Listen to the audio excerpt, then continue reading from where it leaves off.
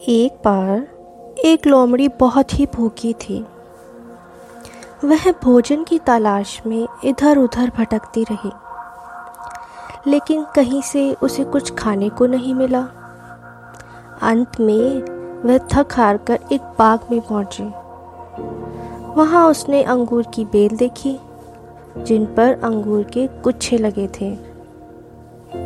वह उन्हें देखकर बहुत खुश हुई और अंगूर खाना चाहती थी, इसलिए ऊंची ऊंची छलांगे लगाने लगी, किंतु उन तक पहुंच ही ना सकी। वह ऐसा करते करते बहुत थक चुकी थी। आखिर वह बाग से बाहर जाते हुए कहने लगी, अंगूर खट्टे हैं, अगर मैं इन्हें खाऊंगी तो बीमार हो जाऊंगी। इस कहानी से हमें क्या शिक्षा मिलती है कि हमें हर चीज़ या हालात में हमेशा अच्छा ही ढूंढनी चाहिए। हम अगर कोई चीज़ प्राप्त न कर सके तो उसे बुरा नहीं कहना चाहिए।